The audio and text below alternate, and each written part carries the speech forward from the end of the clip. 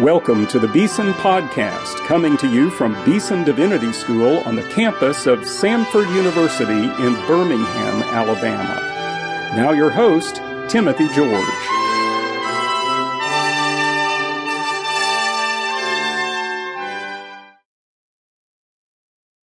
Welcome to today's Beeson Podcast.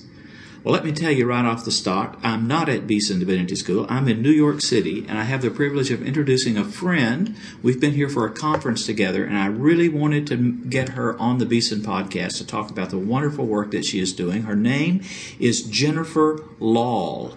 She is the president and founder of the Center for Bioethics and Culture Network. Jennifer, welcome to the Beeson Podcast. Thank you. It's good to be with you. Now, I want to begin by just asking you to introduce yourself to our podcast listeners. Tell us a little bit about you, your background, all of that. Sure. Well, I'm a wife and a mother. I was a 20-plus year pediatric critical care nurse, so my background is long steeped in pediatric nursing. And as a mature adult, I went back and pursued a master's in bioethics degree out of concerns for where science and technology and medicine were headed in a very quick, we talk about the biotech century here, this 21st century, and I wanted to really integrate a good foundation of ethics into science and medicine in the direction it was headed. So in my pursuit of graduate studies, I founded the Center for Bioethics and Culture Network, which I now run. It's been 15 years. I can't believe it's been that long. And we are a voice, if you will, to encourage public conversation and debate about not what science and medicine can do, but should science and medicine go particular directions. Wow. And you live in California, right? I do. I'm in the San Francisco Bay Area. I married a third-generation San Franciscan. Deep roots. Yeah. Fabulous. Well, let's get right into this question because much of your work has revolved around what is called surrogacy. Tell us what surrogacy is, what are the different kinds of surrogacy. Why is that an important issue? Well, we have surrogacy in scriptures. So surrogacy is where you, oftentimes in today's world, you hire a woman, if you will. Most of the time money's paid, expenses are covered, and you hire a woman to gestate, have a baby for you. We see that happening with Hollywood. Jimmy Fallon and his wife just announced their second child was born through surrogacy. So the Hollywood celebrities are busy hiring women. Elton John came to my state, California, and is the father of 2 children now through surrogacy. So I think there's lots of problems that we can talk about. Well, let me just stop you there and ask you, how do these women get chosen for this? Is there a agency that handles this?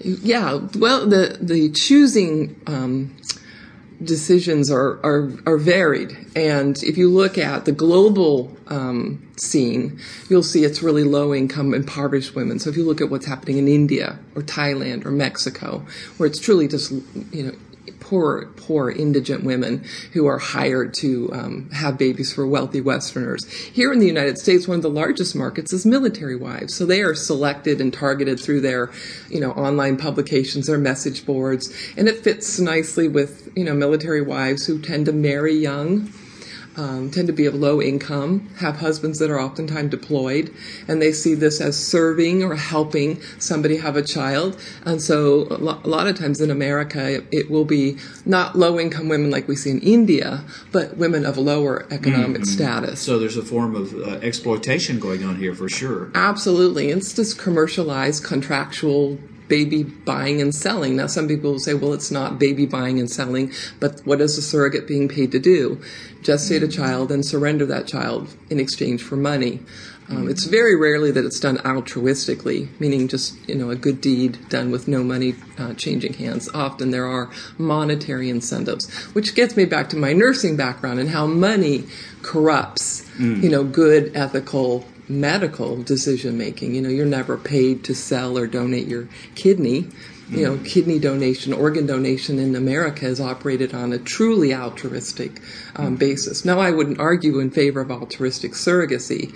I think surrogacy is inherently unethical and problematic. Now, I want to get to that because you're an ethicist and you thought about the moral implications of what surrogacy involves. But before we do that, talk a little bit about the legality of it. Has this always been legal? Is it a recent development? What about the legal status of it? In the United States, it's really unfortunate. It's a patchwork of legislative policies. A lot of laws that we do have in some of the states where we've addressed this with our laws came about after the very famous Mary Beth Whitehead surrogacy case of New Jersey, because this was new technology. We weren't having other women have babies for people in a real commercial, contractual, legal way. So, my state, California, is anything goes. I mean, truly, we have no limitations. No, we have Octomom, we have Elton John, all the celebrities. In New York State, a law that's being challenged right now by a gay state senator who wants to be able to pay women to have babies for gay men. The law on the books in New York says you can do it altruistically. Michigan and the District of Columbia have gone far enough in their laws, which are old laws, that say it's a criminal act to entertain and engage in contract pregnancies. So there's actual jail and financial fines attached to it. So if anything goes, to you'll go to jail and be fined if you do it, to you can do it for free as a good person. And then there's states where it's just silent. There's just no law, which means it's permitted. Now talk about the ethical questions involved in this practice, surrogacy. Well, back to my earlier career as a pediatric nurse, I've written chapters in textbooks on maternal child health. We never separate the mother and the child. We know that there's something integral. I knit you together in your mother's womb. The womb isn't arbitrary. It's just not an easy bake oven or some surrogates say, I'm just babysitting a preborn child. It's, so there's nothing arbitrary about the womb. There's something important that happens before a child's even born, mother and child. So there's just that mystery and wonderfulness that we want to encourage and protect.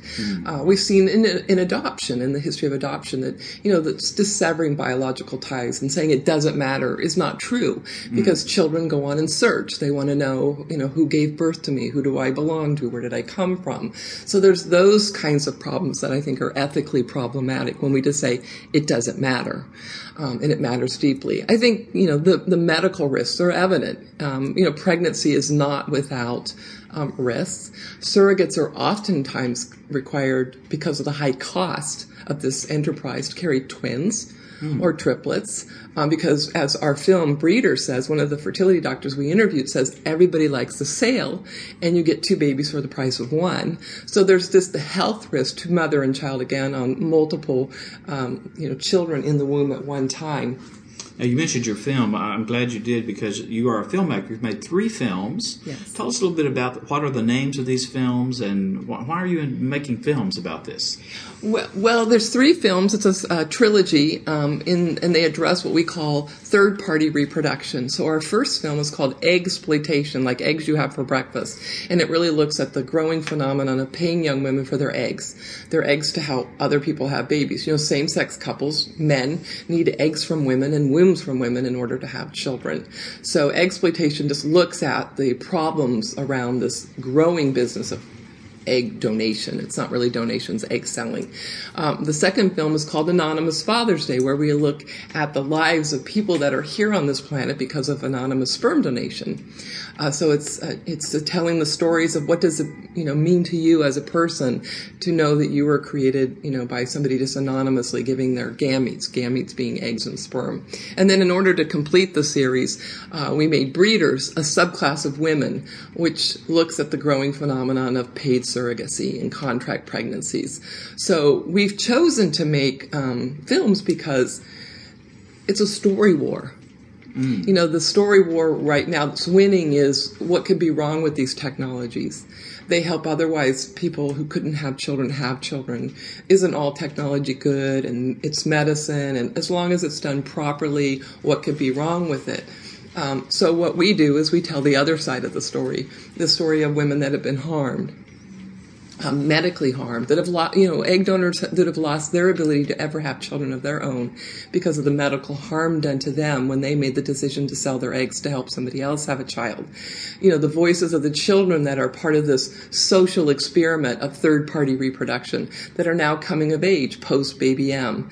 There's now a growing demographic of these young adults that are letting their voices be heard, saying, I don't really like the way I was conceived. I'm happy to be here. I'm grateful for my life, but I have issues with the fact that my mom chose somebody out of a catalog because he was tall and handsome and spoke French, and he was never involved in my life. And so we're telling the stories to try to give a more fully informed reflection on these technologies, that they do have problems, and they're not inherently good because they're just helping somebody have a child. So you're dealing with an issue that has real serious social and systemic implications for our society, but also a very personal, one-on-one kind of implication also. Absolutely. And because of my strong patient advocacy from my years of working in healthcare, it really saddens me to see medicine that has been sort of corrupted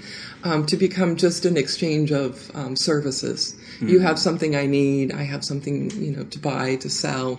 And you see the people, the third parties, that their health and well-being isn't protected. Mm. The reason I came to make Eggsploitation was because of my writing and speaking out. I was just constantly contacted through the internet by young women who made the decision to sell their eggs to pay their college student loan debt, and were harmed. And the doctors didn't want to hear from them. Mm. The industry wanted to discount them as, well, there's going to be risks in everything.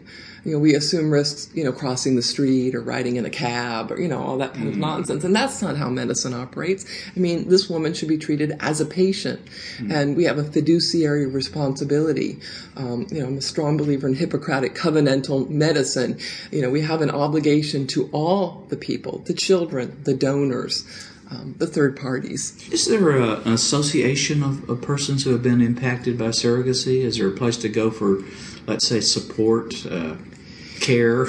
There actually is not. Slowly, there's a growing support for the children. We call them the donor conceived, through these third parties. And they have really done a good job of networking through their social media and Facebook and online platforms.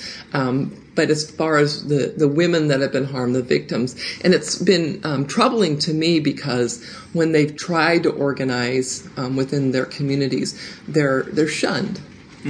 Because they're speaking out against the industry. And there's plenty of women out there that I call them serial surrogates. They do this again and again and again, several times over, because they think it's helping and it's a good way to make, $20,000 or $30,000, which a surrogate can easily make in the United States, which is a significant amount of money. If you're staying at home, raising your own little family, it's really unfortunate that they are seen as the bad apples, the disgruntled people. Yeah. Now, you're a Christian, Jennifer. Is there a role for the church in this? Is the church involved in this issue? That's my biggest lament, is how often we do not talk about this within our churches. I know many infertile couples who don't go to church on Mother's Day or Father's Day because it's a real sad thing for a couple that's never been able to have children. And we don't talk about infertility. And I say, for heaven's sakes, infertility is in the Bible. This is an age-old problem that's been with us post the garden story. We have infertility in the book of Genesis, but we haven't addressed, if you will, the new modern solution to infertility. So when I find myself in a religious community, it's often with my Roman Catholic brothers and sisters, which has strong teaching. Top-down kind of, this is what the position is of this faith tradition, and we don't have that. And a lot of times pastors will say, well, why don't you write a book? And I said, well, because if I wrote a book, the Presbyterians maybe wouldn't be happy with it, but the Baptists might be happy with it, but so because we don't speak from one voice here. And I know within the Protestant tradition, there's many Christian ethicists who think that these technologies are permissible if done certain ways, where some faith traditions have no problem with third-party egg and sperm donation or surrogacy. I've met surrogate mothers in church pews. I've met women who have babies on their hips that said, my sister gave me her eggs to have my baby. What could be wrong with that? So the church, I think, hasn't taught about these issues and spoken about these. And I think the problem is now that we have it in our pews, we have IVF babies, if you will, in our nurseries, and to speak out against it is going to ruffle feathers and make people feel judged or condemned or that they did something wrong. So we perhaps avoid it to our own. But you're calling for a really holistic approach to this issue that involves the spiritual as well as obviously the physical, the legal, the moral. Absolutely. It's putting back together what we've torn asunder.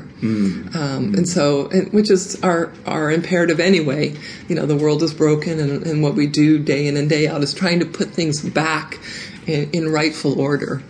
A few minutes ago you mentioned adoption, and a lot of people would draw a parallel between surrogacy and adoption. Say a little bit more about that connection or disconnection as you see it between the two. Well, adoption will always be with us. We do have an imperative to take care of the orphans among us. But adoption seeks to rescue a child or make remedy for a child that has no mother and father, no family to care for them. But we don't intentionally go out to create orphans.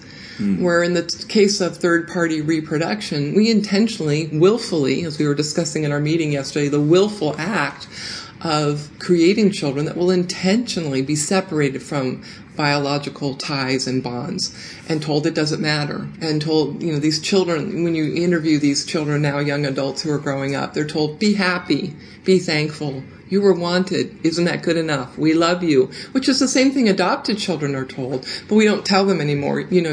How you came to be doesn't matter. Yes, you are loved. Yes, you are wanted. Yes, you are an integral part of our family. But we don't disregard how it is that you came to be on this earth. There's a great shadow over the whole surrogacy business, if we could call it that. There's a shame involved, perhaps, in it that needs to be exposed. It needs to be talked about, prayed about, yes, cared for. And how do we love in our congregations the infertile couple? I often refer to the garden account, and in the garden account, Adam was lonely, and so our Lord gave him Eve. Children weren't in the garden.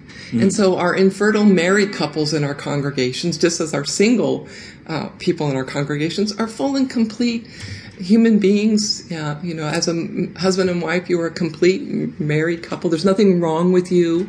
There's nothing you did wrong. Scripture says, who made you blind? Was it your mother or your father? You didn't do anything wrong. This is just what God has for you.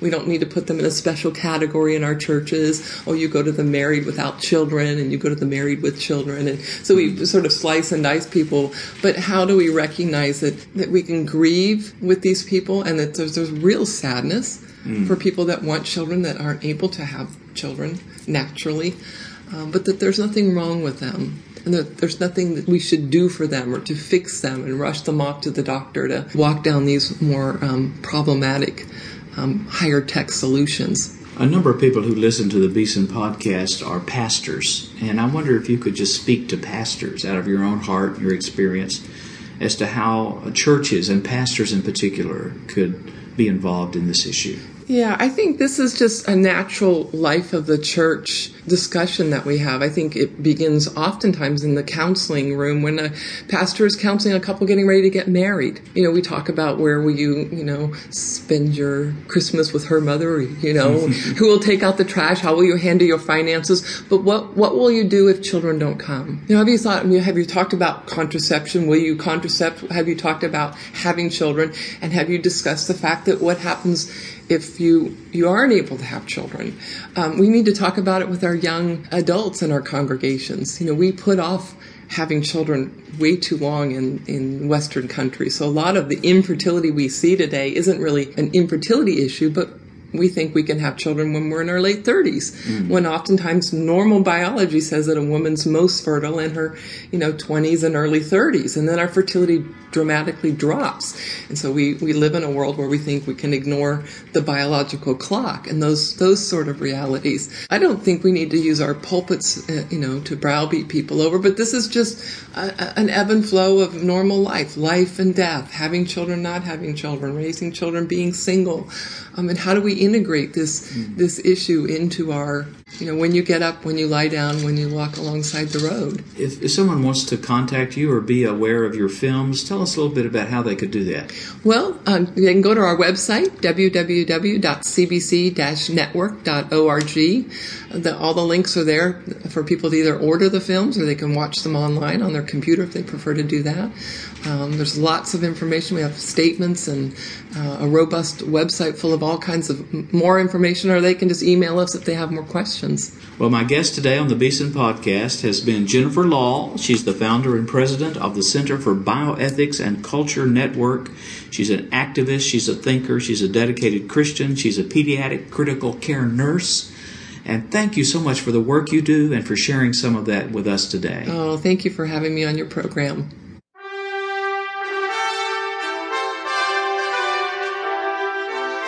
You've been listening to the Beeson Podcast with host Timothy George. You can subscribe to the Beeson Podcast at our website, beesondivinity.com. Beeson Divinity School is an interdenominational evangelical divinity school training men and women in the service of Jesus Christ. We pray that this podcast will aid and encourage your work, and we hope you will listen to each upcoming edition of the Beeson Podcast.